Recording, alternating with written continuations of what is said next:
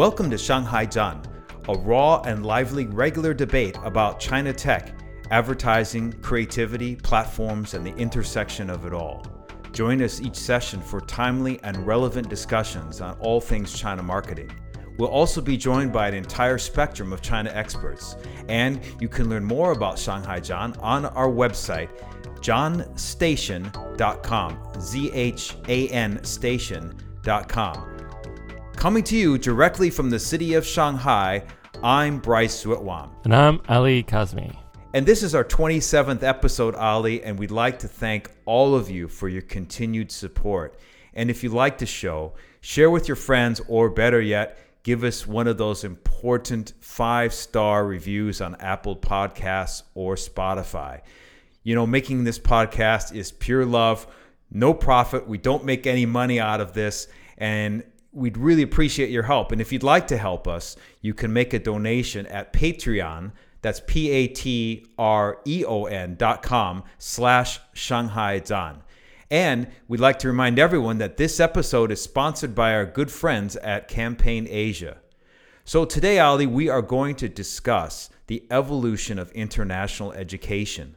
Technology has provided an enormous flexibility in the ways educators can engage with students, and this trend has been greatly accelerated by the pandemic, both in China and elsewhere. Despite this, Chinese students still choose to go abroad, and close to half of them, 317,000 in 2021, chose the U.S., making them 35% of the total students in the U.S., the largest international group. So why can't China also be an excellent place to study? Yes, the pandemic has slowed students coming to China considerably, but in a typical year, you got about 500,000 foreign students that come to China.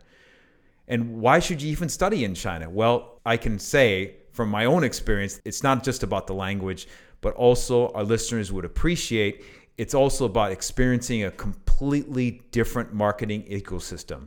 It's not just a different ecosystem, it's one that's actually leading the world. To talk about this, we are extremely honored to have Jeffrey Lehman, who is an American scholar, lawyer, and vice chancellor of New York University, Shanghai. Known as an advocate for the role of universities in globalization, he previously served as chancellor and founding dean of the Beijing University School of Transnational Law in Shenzhen. He was also the president of Cornell University and the dean of the University of Michigan Law School. Jeff was also chair of the board of AmCham Shanghai for 2 years. Jeffrey, welcome to Shanghai Zhan. Thank you, Bryce, and thank you, Ali, for having me. I'm really looking forward to our conversation today. Just starting off, I'd just be interested to know, I know that the NYU Shanghai represents your second position in China, as I mentioned in the introduction, after you moved from Shanghai to Shenzhen. Why are you staying around in China for these jobs? Well, Bryce, I first came to China 14 years ago as a favor to a friend of mine. Xu Jihong was then the president of Peking University. He wanted to create an international-style law school on Peking University's experimental campus in Shenzhen, and he asked me for help. So I agreed to come over for a year to help get things going. And 14 years later, I'm still here. And the reason is that I have just found it enormously gratifying to develop these two schools, each an experiment, each committed to nurturing a spirit of cross-border partnership in the students. And in each case, I've had the privilege of working with partners who are just completely committed to the same vision and values that I believe in. And could you explain to our listeners a bit about NYU Shanghai, which is essentially a joint venture between the East China Normal University and New York University? Tell us about the size and composite of the student body. What programs are offered? Sure. So NYU Shanghai is a comprehensive research university that's now entering its 10th year of teaching. We have about 2,000 undergraduate students and about 500 master's and PhD students. We cover most disciplines, the natural sciences, the humanities, social sciences, business, and engineering, along with some innovative interdisciplinary areas like interactive media arts. So our undergraduate program, in many ways, looks like the undergraduate program at a typical American university. But it has two, what I think of as distinctive features. So first off, we are totally committed to ensuring that all our graduates are prepared to be effective members of multinational, multicultural teams. Half our students are from China, and half are from the rest of the world, 70 different countries. So we are able to assign every entering freshman a roommate from another country. All our classes are taught in English, but all our non-Chinese students have to become proficient in Chinese if they want to graduate. Our students spend the first 2 years studying in Shanghai. Then their 2 semesters of junior year, they study at NYU campuses in New York and other major cities around the world. And then they come back to Shanghai for senior year. The second distinctive feature of NYU Shanghai, I think, is our commitment to nurturing our students' capacities for creativity and innovation. From the very first day, we've had a program on creativity and innovation, and that has now grown to the point where we allow students to major in any subject while also minoring in creativity and innovation. So that's kind of an overview. I would say that as a person who believes optimistically that despite all the recent political issues between the U.S. and China, that we ultimately live in this global world where there can be a peaceful coexistence between the two superpowers. And I really see NYU as being a real leader in that, in terms of bringing the two parts together. And I think that education is clearly one of the key aspects, key things that we as Americans can really bring to China. I would say that in my long period of time I've been in China, I think one of the aspects that I haven't seen an enormous lot of innovation has been in the education sector. But more importantly, I see the relationship being greatly enhanced by NYU's presence in Shanghai. There's some excellent universities. I'm always surprised. I was an adjunct instructor there for a bit of time, and people would equally compare it to esteemed institutions like Fudan. I know that we'll talk a little bit about the new campus that's building up, but NYU is essentially an office building in Pudong. That's basically what it is. The school itself as a brand seems much bigger than that. How do you account for the success of the brand? You know, NYU started out in 1831 as the University of New York, and it was designed to be in and of New York City. And then in the 20th century, it expanded its self-concept to be a national university, to be a university that really served the whole country. And then late in the 20th century, in the beginning of the 21st century, it reconceptualized itself again. It decided that it really needed to be a university for the world.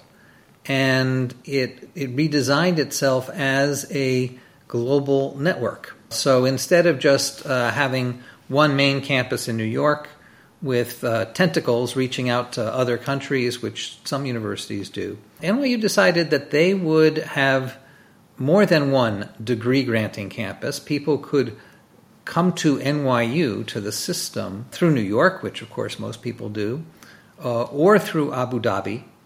And then the third degree-granting campus was NYU Shanghai. And so the students can come in through any of these doors and circulate through the system and then go back to the door that they came in from. And the concept was that we are living in an era where the ability to cross borders and to inhabit the world's great cities is critical. It really is a special opportunity that people have. And so it's no accident that in China, we're in Shanghai. Shanghai is the counterpart city to New York. Abu Dhabi is, for the Gulf region, the counterpart city for New York. And then NYU has smaller study away sites in London and Paris and Madrid and Prague and Tel Aviv and Buenos Aires and Sydney, 11 other comparable cities all around the world. And John Sexton, I think, who was the president of NYU at the time, used to say, and I think he had a compelling argument. He said, NYU will never be seen as the best university in America, but it could well be seen as the best university in the world. I think it is that paradox that derives from NYU's new self-understanding that has created so much buzz and created so much interest for people all around the world, including in China. And I think, I certainly agree with you. Fudan is a splendid university, and it has wonderful faculty and amazing students, but it doesn't offer the same kind of cosmopolitan preparation that we offer. And I think that's part of why we've been able to attract such amazing students and faculty here. The current NYU Shanghai campus, as I mentioned, is on Century Avenue in Pudong. But you're planning to move to a bigger facility starting next year in Qiantan, which is just north of Lujiazui. Besides size, what else is special about the new campus that you can share with our listeners? Our new campus was designed by the internationally renowned architectural firm Kohn Pedersen Fox that has done a lot of great university buildings all around the world and has done a lot of work in China, in Shanghai, in Qiantan itself. And they worked very closely with us to design a campus that would fit our identity, our special needs. So on the ground, the campus is 4 buildings arranged in a pinwheel. Then when you get up to the 3rd floor, they're cantilevered so that it effectively becomes one much larger building. And the effect of that is to create 4 courtyards coming in, one from the north, one from the south, one from the east, one from the west. That sort of symbolizes our ambition to attract students and faculty from the 4 corners of the earth and to bring them in through arches, through archways that are characteristic of both Chinese architecture and Western architecture. Into this place of study and contemplation and learning. And the design of the buildings enables us to operate as a really interdisciplinary community where there are not silos that separate disciplines, but rather people think about issues and problems using all the tools that the different disciplines offer them. And I know that you've mentioned both in terms of from an architectural perspective, in terms of 4 corners and the whole role of NYU's advocacy on globalization. Do you think there's a difference between globalization of education and just simply studying abroad, or is one a subset of the other, or is there a big difference? Well, study abroad, I have to say, is often a life-changing experience for the student who does it. It certainly was for me. I got to spend my junior year in France almost 50 years ago, and it changed who I am. I think the key to a successful study abroad experience is to make sure that the student is as much as possible immersed in the local culture and the local language. If you're isolated in a kind of bubble overseas, hanging out with people who are just like you, the experience won't have the same kind of transformative impact. When you talk about globalization of higher education, or you talk about transnational higher education, which we sometimes do, I think what you're talking about is not at the level of the individual student, but at the level of the university as a whole, at the level of the institution. What you're saying effectively is that this kind of transformative experience shouldn't just be an option for a handful of students. And I think universities today should be structured to enable all their students to have this kind of experience. And We at NYU Shanghai require it. We require all our students to study in different countries. But even if a university doesn't require it the way we do, they should at a minimum strongly encourage it. For almost 1,000 years, going back to the University of Bologna, universities have thought of themselves as places that bring people together from different lands so that they can work together to understand the world. Universities are, and I'm obviously biased because I've spent my career in universities, but they're a very special human institution. And I honestly think that cosmopolitanism is an essential part of the DNA of a university. So the other thing I was going to ask you was, you mentioned that there's a 50-50 split between the number of students at the school. 51% from China, 49% foreign students from elsewhere. With the new campus, do you expect the number of students to increase? Do you expect that there'll be a larger group, or is it still be restricted to, I believe, 1,600 students now at NYU Shanghai? So actually we're up to 2,000 undergraduates now and about 500 graduate students. And the design of the undergraduate experience, the 50-50 split is absolutely essential. That we will never depart from. And we were designed really to accommodate about 2,000 undergraduates. We don't really expect that population to grow. What we do expect with the new campus is that our graduate programs will continue to grow quite substantially over the next decade. I would not be surprised, we're around 500 graduate students right now. I wouldn't be surprised if we have 1,000 graduate students 10 years from now. Those programs have been growing. They're designed very carefully in partnership with NYU in New York. And so we need to make sure that we don't dilute the quality of the programs. So we're somewhat cautious. But I do think graduate students add a lot to any university. We have about 50 PhD students right now. PhD students are just a tremendous addition to any university community. They really add new perspectives, new ideas. They are this wonderful combination of student and teacher at the same time. We expect our PhD program will continue to grow, but also our master's programs as well, for which there's increasing demand, I must say. And I think I mentioned this, Jeff, in the early part of our conversation. With all the recent tensions in the U.S. and China, I think that we and listeners to the podcast are always hopelessly optimistic about the future. But certainly nowadays there's less optimism. Where do you see the future of globalization and education vis-a-vis the U.S. and China, and what important role do you think that NYU Shanghai plays in that? Well, these are certainly challenging times for the bilateral relationship between the American and Chinese governments.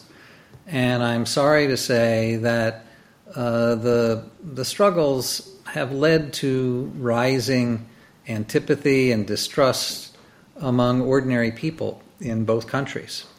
I think that at times like these, it's more important than ever to have ways for people in the two countries to interact with each other, to get to know each other, not just through media, to appreciate how much we have in common and truthfully how similar we are.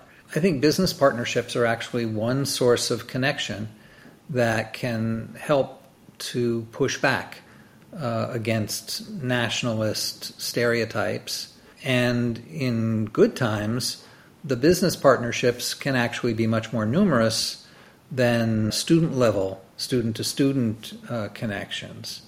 But today, as the business side wobbles a little bit, I think the student-to-student connections become even more important. And I think, truthfully, even in good times, the student-to-student relationships are the best. They come at this amazing moment in people's lives, this period between 18 and 22 when you are separating from your parents, you're defining who you are, you're figuring out who you are.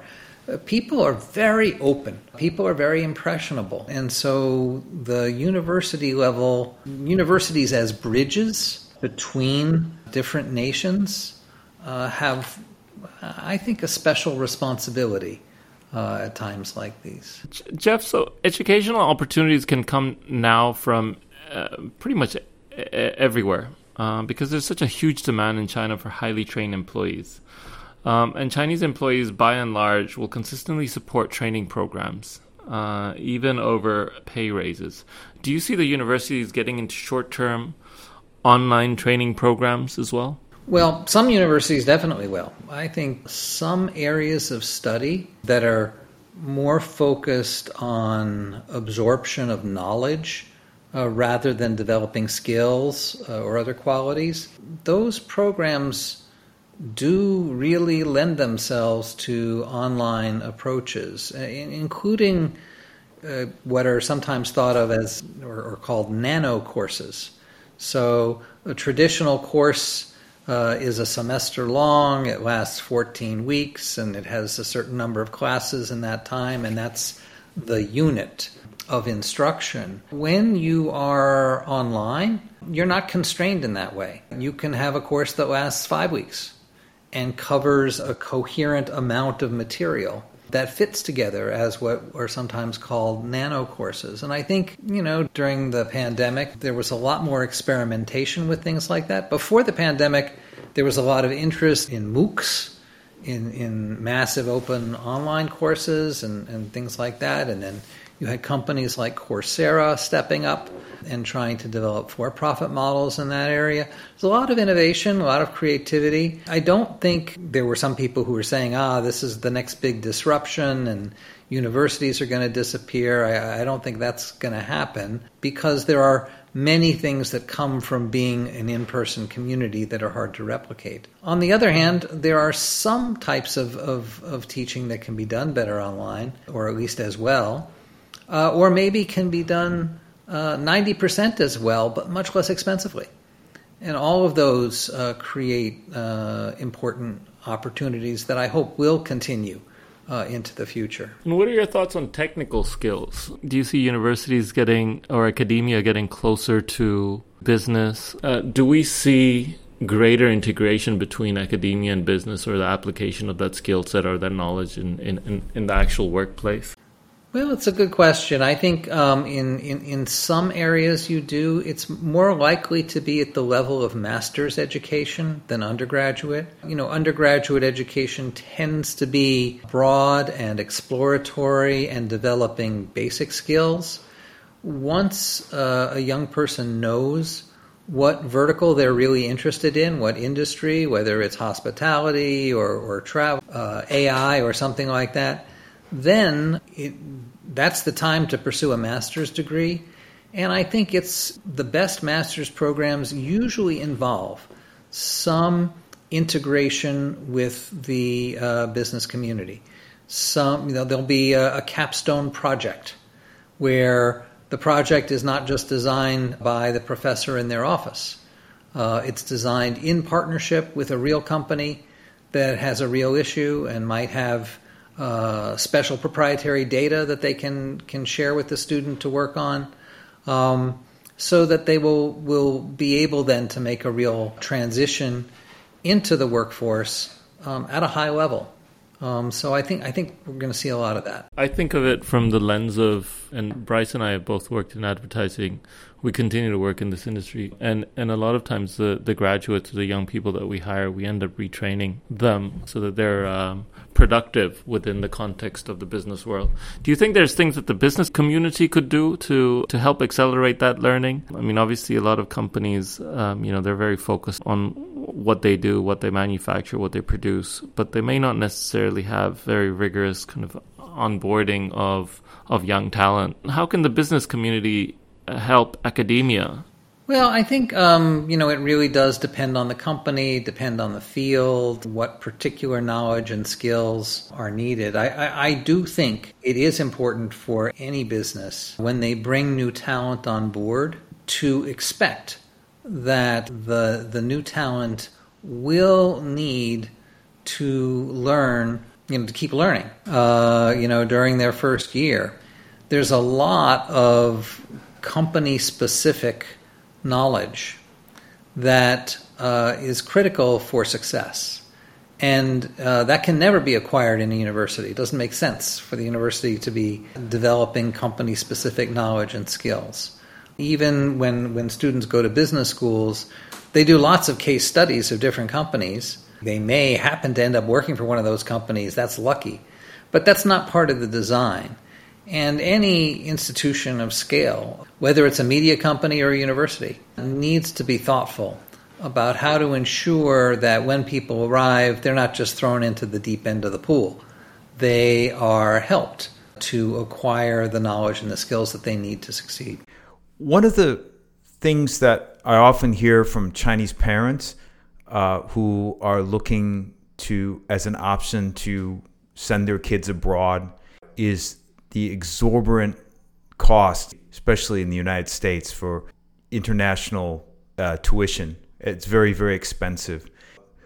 Do you see schools like NYU, which is probably one of the more expensive schools, being able to be more accommodating in this aspect? Obviously, the price of schooling has certainly, that when you and I went to college, it's far cheaper than it is now. Do you see the prices going up further? Or do you see that the schools will evolve and be more accommodating, and that we might be similar to, let's say, Canadian universities that have a larger enrollment and lower tuition? Well, I'm completely with you. I think the level of tuition at American universities right now is totally unacceptable. I think a number of factors have combined, have blended to bring about the crazy acceleration of the cost of American higher education over the last 50 years. I'd probably go on for an hour on it, but I'll if you let me talk for 5 minutes, I can just sort of outline sort of what I think those factors are. The top American universities are nonprofit. So they're not judged by how efficiently they operate to produce dividends for their shareholders. The mode of operation is they pass their costs on to their students, and this is all in an environment where they are judged by reputational rankings. And initially it was U.S. News that sort of drove a lot of this, because their rankings actively reward universities mostly for having professors who do path-breaking research, for having professors who teach students in very small classes, and ironically, they reward schools for how much money they spend on their students. Well, in order to spend money on your students, you have to take the money from the students. And these rankings do not punish universities for being expensive. So in response to these incentives, students did several things. The average class size in a university today is much, much smaller than it was when we were in school. It's much, much smaller. The universities also reduced the number of classes that each professor has to teach over a typical 5-year period. They might teach fewer classes each year. They might have more semesters off for research. Universities also spent a lot more money, which they're rewarded for, on better food. Food today is a whole lot better than it was when we were students. They spend a lot more money on student counseling services, things like that. So as a result, the student experience today is much, much nicer, much, much better than it was 50 years ago. The professors are teaching better. You can teach better in a small class. And the professors are also producing more research, more high-quality research that makes a difference for the world. But I have some problems with all of this. And I say this having been a part of the system that was making these changes in response to these incentives. So first, the student experience is definitely better than it was, but it's not 10 times better. And students are not being given the option of paying 1/10 as much in order to get the old-style, less good education.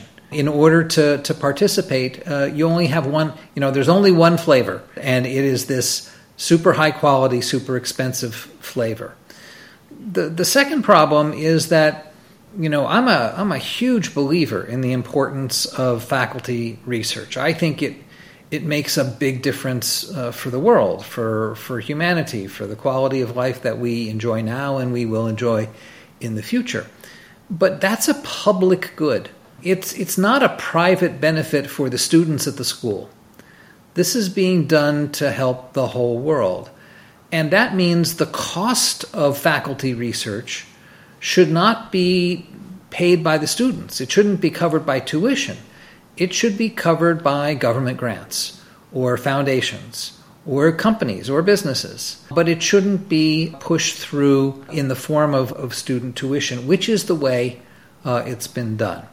So, I will say NYU has done a great job over the last 5 years of virtually freezing tuitions and administrative fees. 5 years ago, NYU's tuition and living expenses were at the very top. They've fallen now a lot as tuition in other places has continued to go up.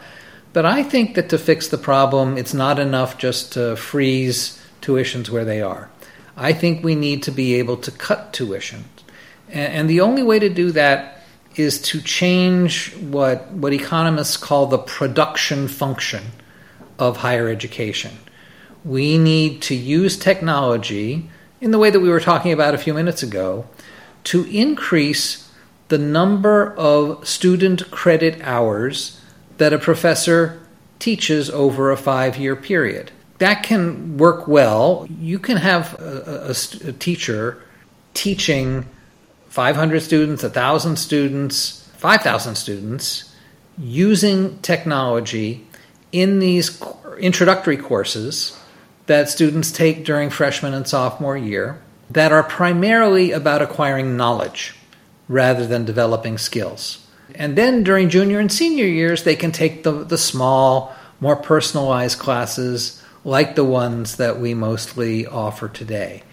If a university were really to commit to that model, it would change the production function and it could then reduce dramatically tuition costs from what they are right now. Now, it would take time because faculty have long-term contracts, and so it's not as though by changing the production function you can lay off a lot of faculty and therefore reduce the costs. But it would happen slowly over time, and it would be, I think, a benefit to society. I was going to ask this question that all three of us will be in agreement that despite the pandemic and the lockdowns and the quarantines and now 24-hour turnaround PCR tests required to get into public buildings, that it's still worth foreign parents to send their kids to China to study. Do you agree? And why? For the reasons that you say. I mean, the pandemic has obviously made movement across borders much more difficult today. It's much more expensive in money and in time. And that is compounded by the fact that daily life is more complex with things like testing and all those other things. So it does make it harder to do the sorts of things that define a university. And we would be very happy to get back to the kind of normalcy where the world is once again flatter than it is today. But at the same time, I think that we have become much more aware of the importance of resiliency as a human quality during these times. I think we as teachers and our students all now see that life is not a simple straight line. There are bumps in the road, and in order to have a happy life, you're going to need to be able to move through them and adapt and pivot and do the things that the world requires of us. And so I think it's actually a good thing that as universities, we're thinking more about the importance of those particular features. Now, as a parent, wondering, well, gee, should I send my kid to China to study in these times? Absolutely. Now more than ever, because In a world where things are not so simple and smooth, having had firsthand experience, firsthand knowledge of a place gives you a huge leg up over all of your peers who might just know about the world through the newspapers or social media. If you actually have the kind of hands-on experience that you can get by studying abroad, you really do have a critical differentiating advantage. Are we ready for the A/B test? We're absolutely ready for the A/B test. This is the best part of the show. Anyway, I'm just going to jump into it. Shanghai or Shenzhen? Shenzhen has unmatched youthful energy, entrepreneurial spirit, and innovation ecosystem. Shanghai has unmatched sophistication, culture, international relationships. Depends on which one you want. I love them both. University of Michigan or Cornell? So you're asking me which child I love the most. These are the two incredibly special places in my heart. They have defined who I am. William Rehnquist or John Roberts? So I would like the option to trade 4 members of the current court for 2 more Rehnquists and 2 more Robertses. Greenwich Village or the former French concession? 2 spectacular neighborhoods. I give the former French concession a slight edge on points because of the trees. The Yankees or the Tigers? Go get 'em, Tigers. In person or online? Thank you for an easy one. In person, in person, in person. Katz's Deli or Din Tai Fung? Well, look, a pastrami sandwich from Katz's is one of civilization's highest achievements. Well, thanks again, Jeff, for being on the show. It was really fascinating, and we really enjoy your comments and questions. And best of luck for the school year. And we look forward to meeting you at the new Qiantang campus when you open up. Fantastic. Thanks for having me, Bryce and Ali. Thank you so much. And thank you, everyone, for joining us on today's episode. Join us in 2 weeks for another exciting show. And to all our listeners, until then, have a great day.